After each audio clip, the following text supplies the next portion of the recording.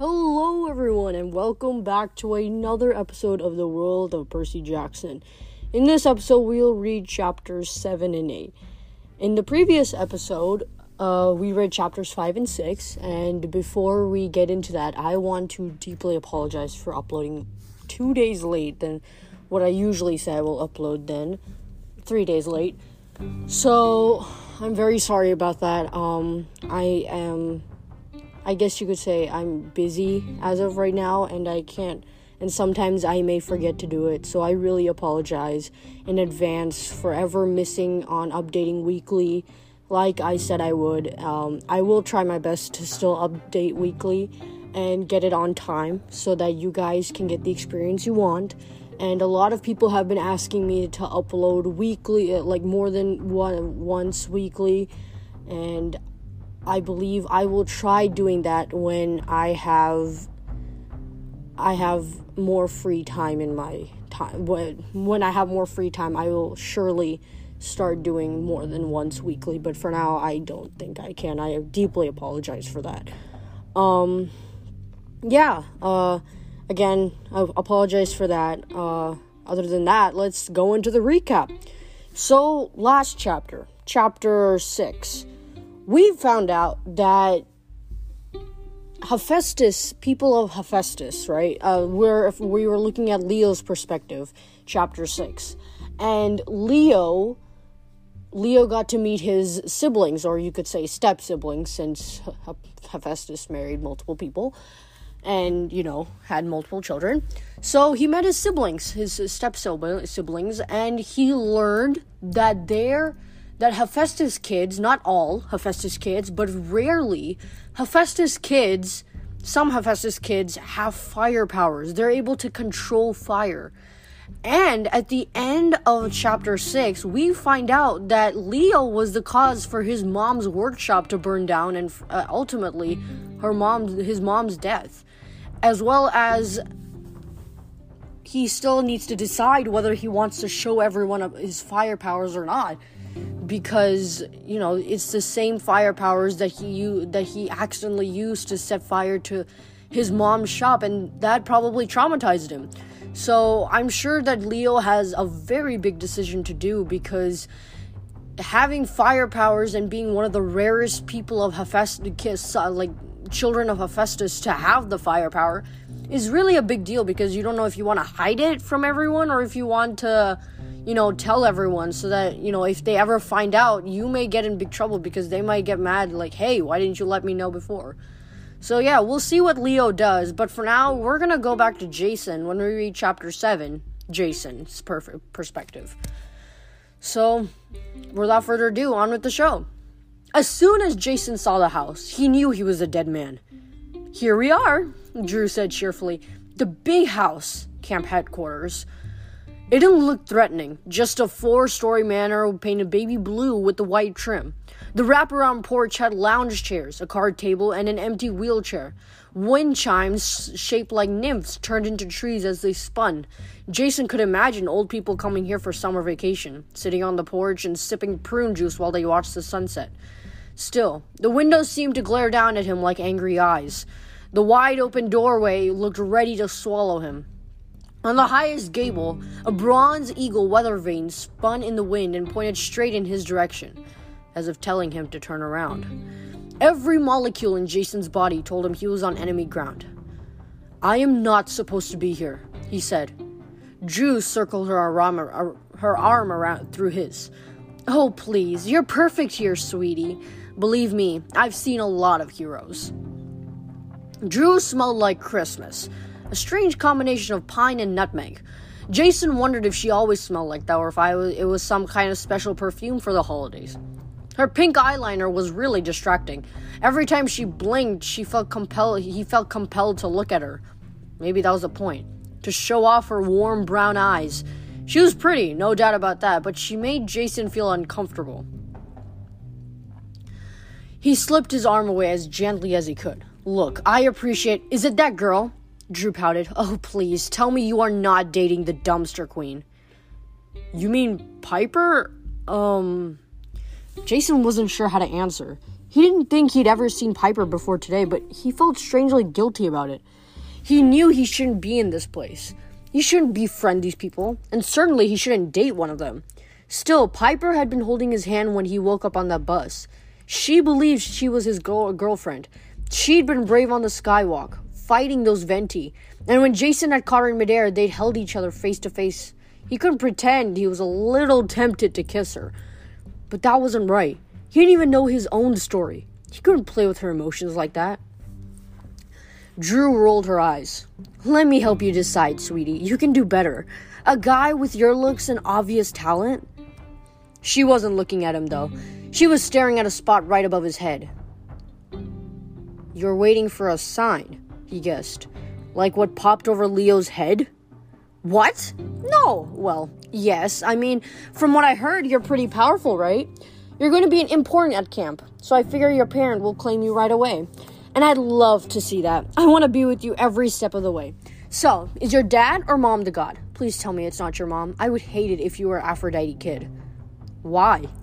Then you'd be my half-brother, silly. You can't date somebody from your own cabin. Yuck.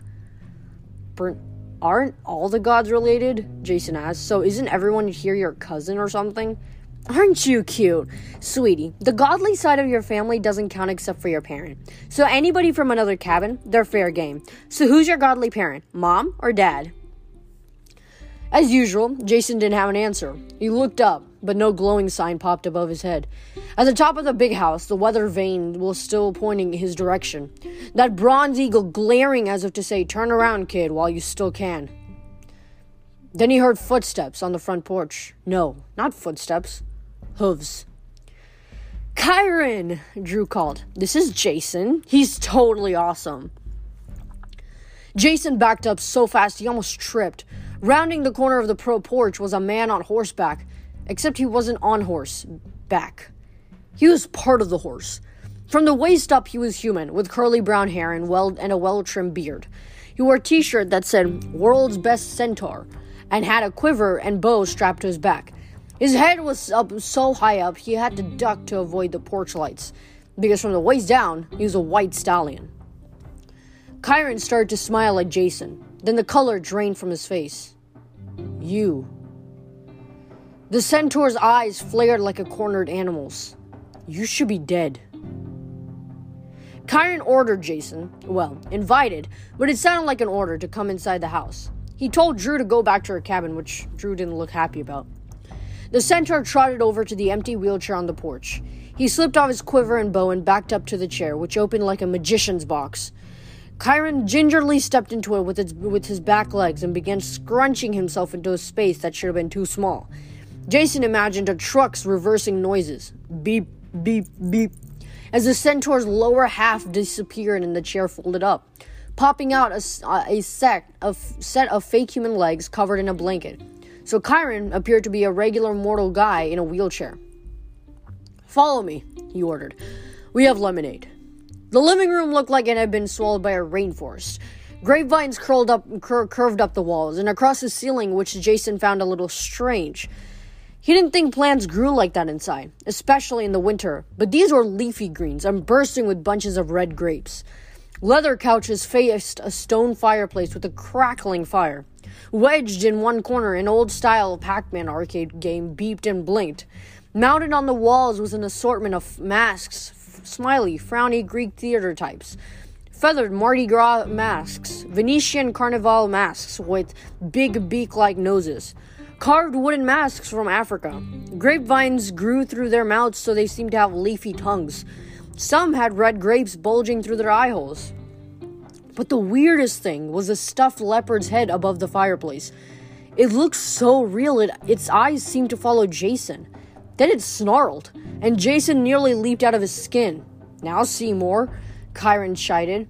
Jason is a friend. Behave yourself. That thing is alive, Jason said. Kyron rummaged through the side pocket of his wheelchair and brought out his packets of sausages.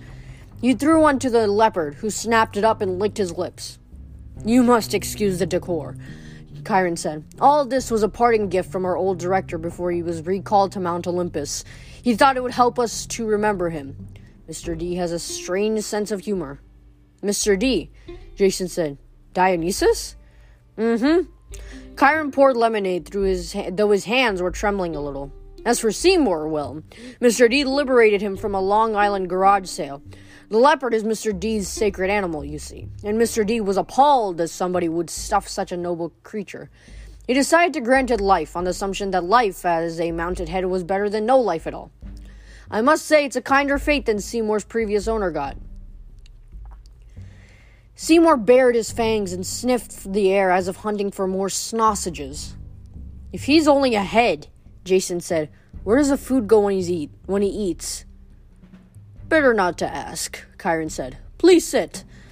Jason took some lemonade, though his stomach was fluttering. Chiron sat back in his wheelchair and tried for a smile, but Jason could tell it was forced. The old man's eyes were as deep and dark as wells. So, Jason, he said, would you mind telling me, where you're from? I wish I knew. Jason told him the whole story from waking up on the bus to crash landing at Camp Half-Blood. He didn't see any point in hiding the details, and Chiron was a good listener. He didn't react to the story other than to nod encouragingly for more. When Jason was done, the old man sipped his lemonade. I see, Chiron said, and you must have questions for me. Only one, Jason admitted. What did you mean when you said I should be dead? Chiron studied him with concern, as if he expected Jason to burst into flames. My boy, do you know what those marks on your arm mean? The color of your shirt, do you remember anything? Jason looked at the tattoo on his forearm. SPQR, the eagle, 12 straight lines. No, he said, nothing. Do you know where you are? Chiron said, do you understand what this place is and who I am? You're Chiron the Centaur, Jason said. I'm guessing you're the same one from the old stories, who used to train the Greek heroes like Heracles. This is a camp for demigods, children of the Olympian gods. So you believe those gods still exist? Yes, Jason said immediately. I mean, I don't think we should worship them or sacrifice chickens to them or anything, but they're still around because they're a powerful part of civilization. They move from country to country as the center of power shifts, like they move from ancient Greece to Rome. I couldn't have said it better. Something about Chiron's voice had changed. So you already know the gods are real. You have already been claimed, haven't you? Maybe, Jason said. I'm not really sure. Seymour the leopard snarled. Chiron waited and Jason realized what had just happened. The centaur had switched to another language and Jason had understood, automatically answering in the same tongue. Kiseret. Jason faltered, then made a conscious effort to speak English. What was that? You know Latin, Chiron observed. Most demigods recognize a few phrases, of course. It's in their blood, but not as much as ancient Greek. None can speak Latin fluently without practice. Jason tried to wrap his mind around what that meant, but too many pieces were missing from his memory. He still had the feeling that he shouldn't be here. It was wrong and dangerous, but at least Chiron wasn't threatening. In fact, the centaur seemed concerned for him, afraid for his safety. The fire reflected in Chiron's eyes, making them dance fretfully. I taught your namesake, you know, the original Jason. He had a hard path. I've seen many heroes come and go. Occasionally they have happy endings, mostly they don't. It breaks my heart, like losing a child each time one of my pupils dies. But you are not like any pupil I've ever taught. Your presence here could be a disaster. Thanks, Jason said. You must be an inspiring teacher. I'm sorry, my boy, but it's true. I had hoped after Percy's success. Percy Jackson, you mean? Ambit's boyfriend, the one who's missing. Chiron nodded. I hoped that after he succeeded in the Titan War and saved Mount Olympus, we might have some peace. I might be able to enjoy one final triumph of happy ending and perhaps retire quietly. I should have known better. The last chapter approaches just as it did before. The worst is yet to come. In the corner, the arcade game made a sad pew-pew-pew sound, like a Pac-Man had just died. Okay, Jason said. So, last chapter happened before, worst yet to come. Sounds fun, but can we go back to the part where I'm supposed to be dead? I don't like that part. I'm afraid I can't explain, my boy. I swore on the river Styx and on all things sacred that I would never.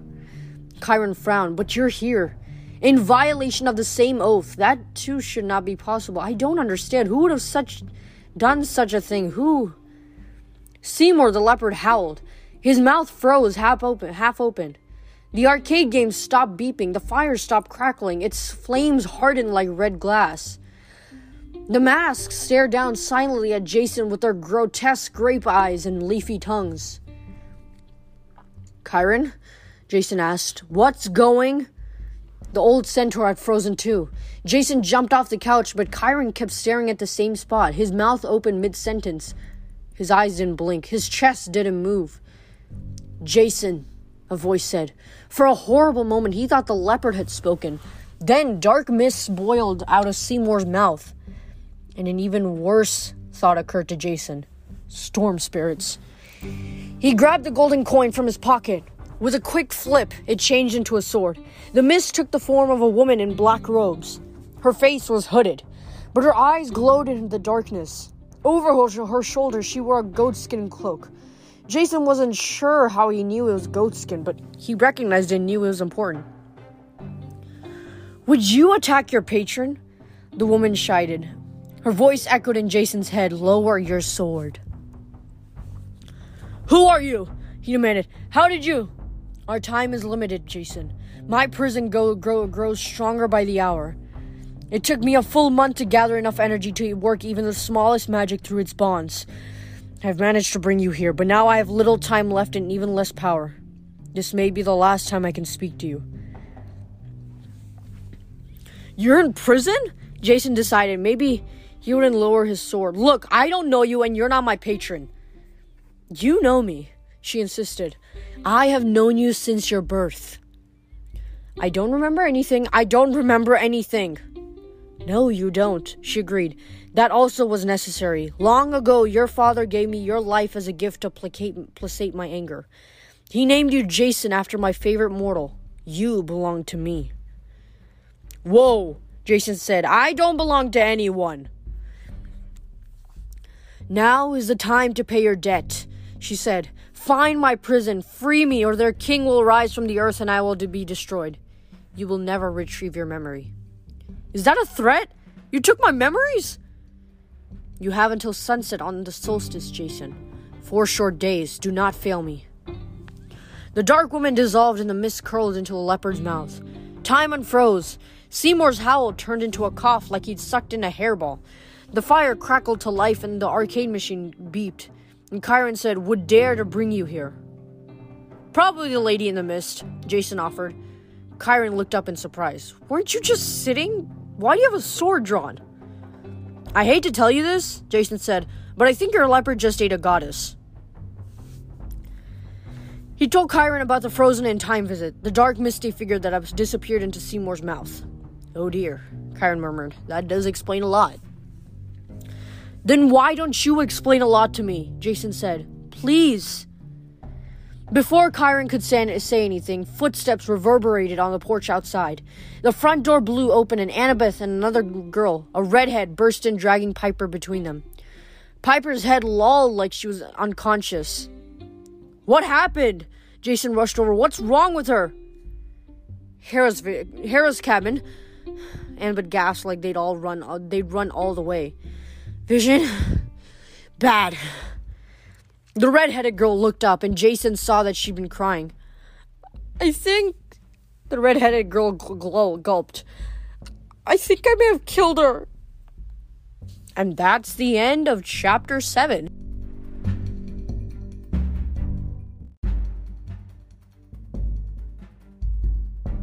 And we're back from the ads, and now we'll read Chapter 8, Jason. Jason and the redhead, who introduced herself as Rachel, put Piper on the couch while Annabeth rushed down the hall to get a medkit. Piper was still breathing, but she wouldn't wake up. She seemed to be in some kind of coma. We've got to heal her, Jason insisted. There's a way, right? Seeing her so pale, barely breathing, Jason felt a surge of protectiveness. Maybe he didn't really know her. Maybe she wasn't his girlfriend. But they'd survived the Grand Canyon together. They'd come all this way. He left her side for a little while, and this had happened. Chiron put his hand on her forehead and grimaced. Her mind is in a fragile state. Rachel, what happened? I wish I knew, she said. As soon as I got to camp, I had a premonition about Hera's cabin. I went inside, Annabeth and Piper came in while I was there. We talked, and then I just blanked out. Annabeth said I spoke in a different voice. A prophecy? Chiron asked. No. The spirit of Delphi comes from within. I know how that feels. This was like long distance, a power trying to speak through me. Annabeth ran in with a leather pouch. She knelt next to Piper. Chiron, what happened back there? I've never seen anything like it. I've heard Rachel's prophecy voice. This was different. She sounded like an older woman. She grabbed Piper's shoulders and told her to free her from her prison, Jason guessed. Annabeth stared at him. How did you know that? Chiron made a 3-finger gesture over his heart like a ward against evil. Jason, tell them. Annabeth, the medicine bag, please. Chiron trickled drops from a medicine vial into Piper's mouth while Jason explained what had happened when the room froze. The dark, misty woman who had claimed to be Jason's patron. When he was done, no one spoke, which made him more anxious. So, does this happen often? He asked. Supernatural phone calls from convicts demanding you bust them out of jail? Your patron? Annabeth said, not your godly parent?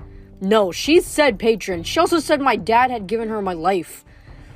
Annabeth frowned. I've never heard of anything like that before. You said the storm spirit on the skywalk, he claimed to be working for some mistress who was giving him orders, right?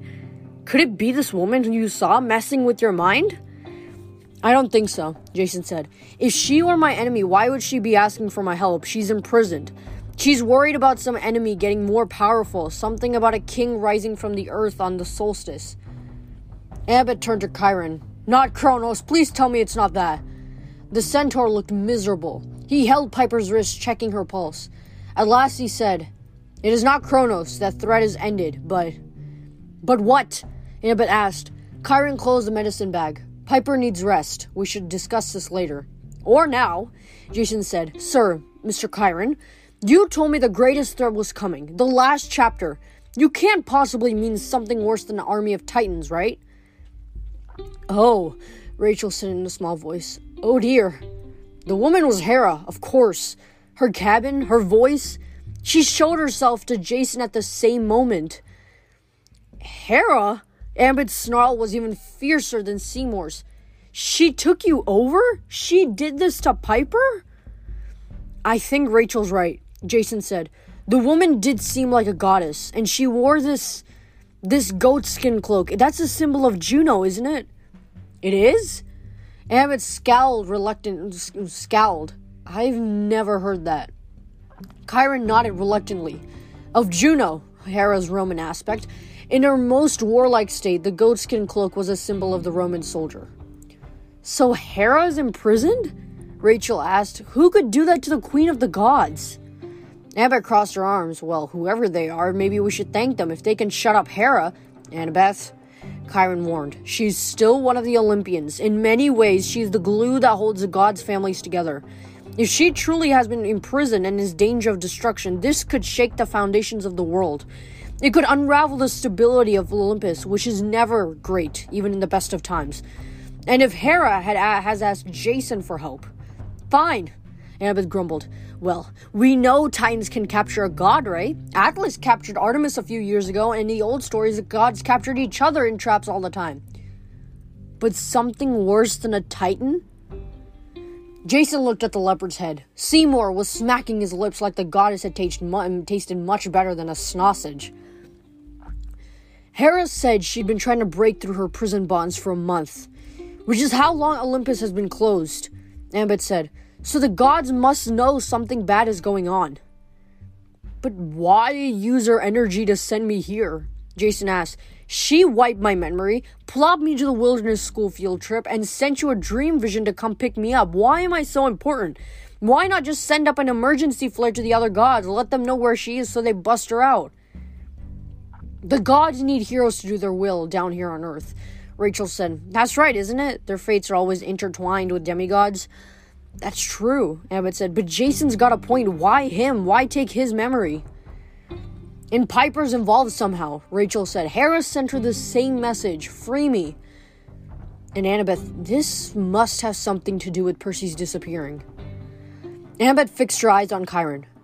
Why are you so quiet, Chiron? What is it that we're facing?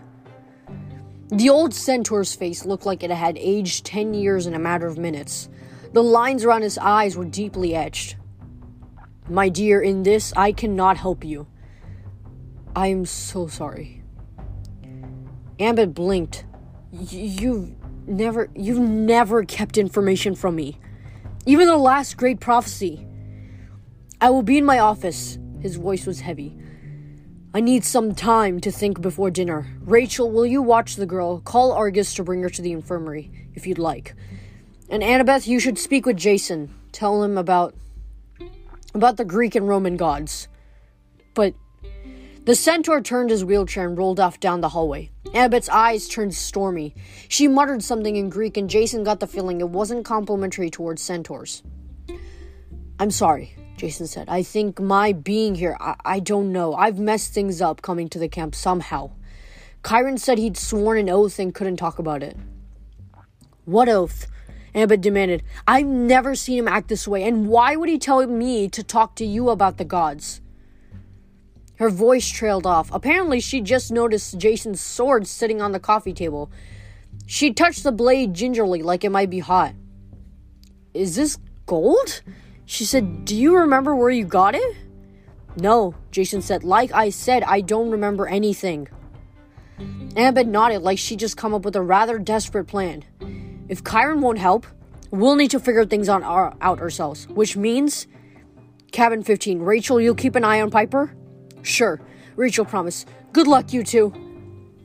Hold on, Jason said. What's in Cabin 15? Annabeth stood. Maybe a way to get your memory back. They headed toward a newer wing of cabins in the southwest corner of the green. Some were fancy, with glowing walls or blazing torches, but Cabin 15 was not so dramatic. It looked like an old-fashioned prairie house with mud walls and rush roof. On the door hung a wreath of crimson flowers, red poppies. Jason thought, though he wasn't sure how he knew. You think this is my parents' cabin? He asked. No, Annabeth said. This is the cabin for Hypnos, the god of sleep. Then why? You've forgotten everything, she said. If there's any god who can help us figure out memory loss, it's Hypnos. Inside, even though it was almost dinner time, 3 kids were sound asleep under piles of covers. A warm fire crackled in the hearth. Above the mantel hung a tree branch, each twig dripping white liquid into a collection of tin bowls. Jason was tempted to catch a drop on his finger just to see what it was, but he held himself back. Soft violin music played from somewhere.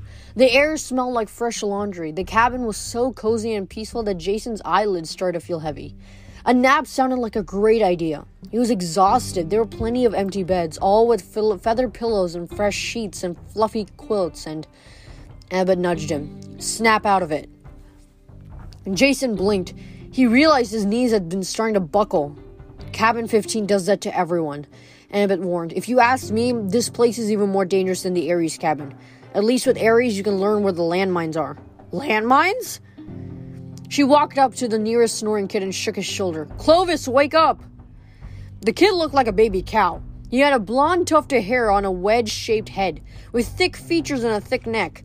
His body was stocky, but he had spindly little arms like he never lifted anything heavier than a pillow.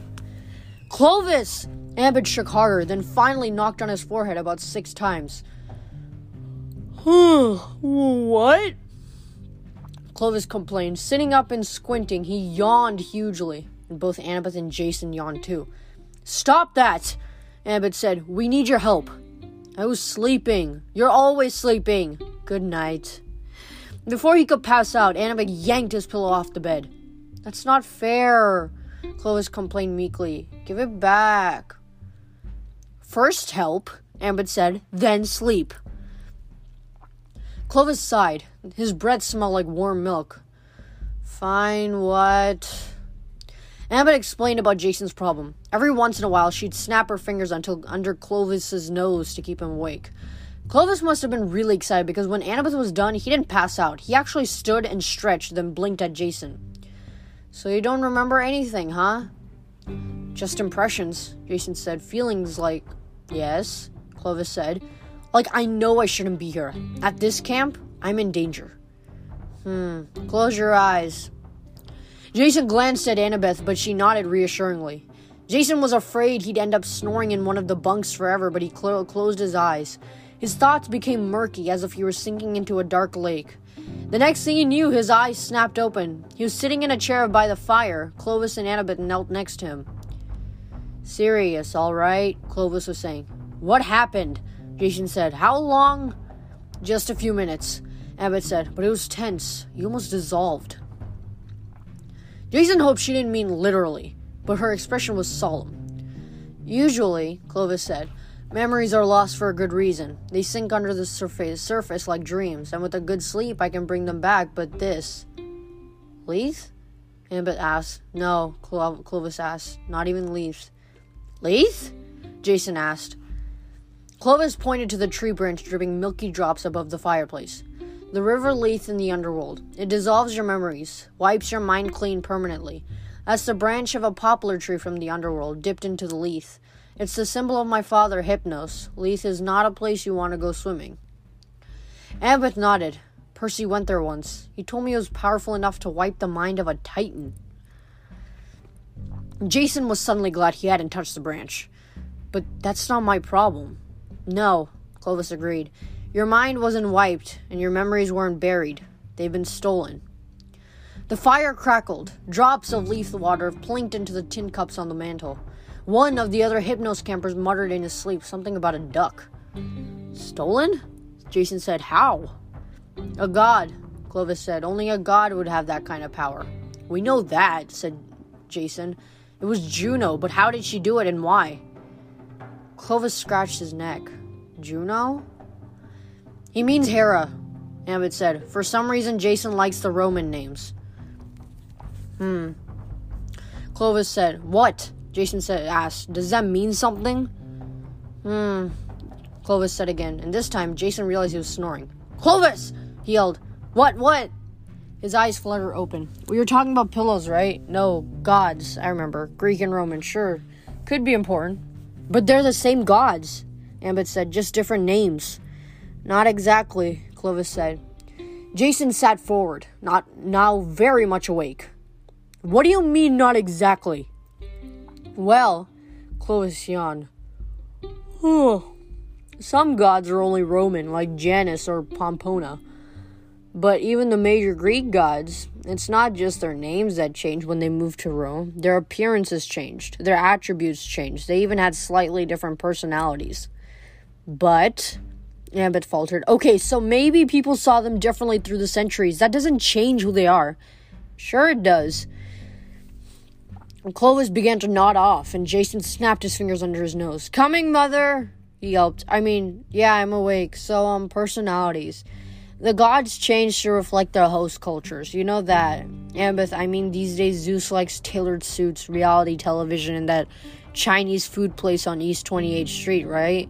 It was the same in Roman times, and the gods were Roman almost as long as they were Greek. It was a big empire, lasted for centuries, so of course, the Roman aspects are still a big part of their character. Makes sense, Jason said. Annabeth shook her head, mystified. But how do you know all of this, Clovis? Oh, I spend a lot of time dreaming. I see the gods there all the time, always shifting forms. Dreams are fluid, you know. You can be in different places at once, always changing identities. It's a lot like being a god, actually. Like, recently, I dreamed I was watching a Michael Jackson concert, and then I was on stage with Michael Jackson, and we were singing this duet, and I could not remember the words for The Girl Is Mine. Oh, man, it was so embarrassing. Clovis? Annabeth interrupted. Back to Rome? Right, Rome, Clovis said. So we call the gods by their Greek names because that's their original form. But saying the Roman aspects are exactly the same. That's not true. In Rome, they became more warlike. They didn't mingle with mortals as much. They were harsher, more powerful. The gods of an empire. Like the dark side of the gods? Annabeth asked. Not exactly, Clovis said. They stood for discipline, honor, strength. Good things then, Jason said. For some reason, he felt the need to speak up for the Roman gods, though wasn't sure why it mattered to him. I mean, discipline is important, right? That's what made Rome last so long. Clovis gave him a curious look. That's true, but the Roman gods weren't very friendly. For instance, my dad Hypnos, he didn't do much except sleep in Greek times. In Roman times, they call him Somnus. He liked killing people who didn't stay alert at their jobs. If they nodded off at the wrong time, boom, they never woke up. He killed the helmsman of Aenus when they were sailing from Troy. Nice guy, Ambit said, but I still don't understand what it has to do with Jason. Neither do I, Clovis said, but if Hera took your memory, only she can give it back. And if I had to meet the Queen of the Gods, I'd hope she was more in a Hera mood than a Juno mood. Can I go back to sleep now? Ambit stared at the branch above the fire, dripping Leith water into the cups. She looked so worried, Jason wondered if she was considering a drink to forget her troubles. Then she stood and tossed Clovis his pillow. Thanks, Clovis. We'll see you at dinner. Can I get room service? Clovis yawned and stumbled to his bunk. I feel like... He collapsed with his butt in the air and his face buried in pillow. Won't he suffocate? Jason asked. He'll be fine. Ambit said, but I'm beginning to think that you are in serious trouble. And that's the end of chapter 8. So, apparently, something new to learn. There's actually a difference between the Roman gods and the Greek gods. They apparently act differently when they're Roman. They're more disciplined and they are more, I guess you could say, they value punctuality. So, yeah, that's really like Clovis, what he talked about his dad. His dad apparently in Greek times, like, you know, he sleeps, but in the Roman times, he basically exploded people who weren't being productive. That's pretty scary. So, yeah. I guess we'll have to see how it's connected to Jason, though. Because him knowing and him, like, I don't know, him being, like, proud for the Roman gods, it may be, like, a connection. Maybe he's not from, like, maybe he's not of Greek origin. Maybe he's from, like, the Roman origin. Not entirely sure, but we'll see when we read next time, chapters 9 and 10. We actually will start on Piper's point of view in chapters 9 and 10. Or not point of view, but her, side. So, before I end the podcast, I'm going to read a little bit of chapter 9, Piper, and then I will end the podcast. Chapter 9. Piper. Piper dreamed about her last day with her dad. They were on the beach near Big Sur, taking a break from surfing. The morning had been so perfect, Piper knew something had to go wrong soon. A rabid horde of paparazzi, or maybe a great white shark attack. No way her luck could hold. But so far, they'd had excellent waves, an overcast sky, and a mile of oceanfront completely to themselves. Dad had found this out-of-the-way spot, rented a beachfront villa and the properties on either side, and somehow managed to keep it secret. If he stayed there too long, Piper knew the photographers would find him. They always did.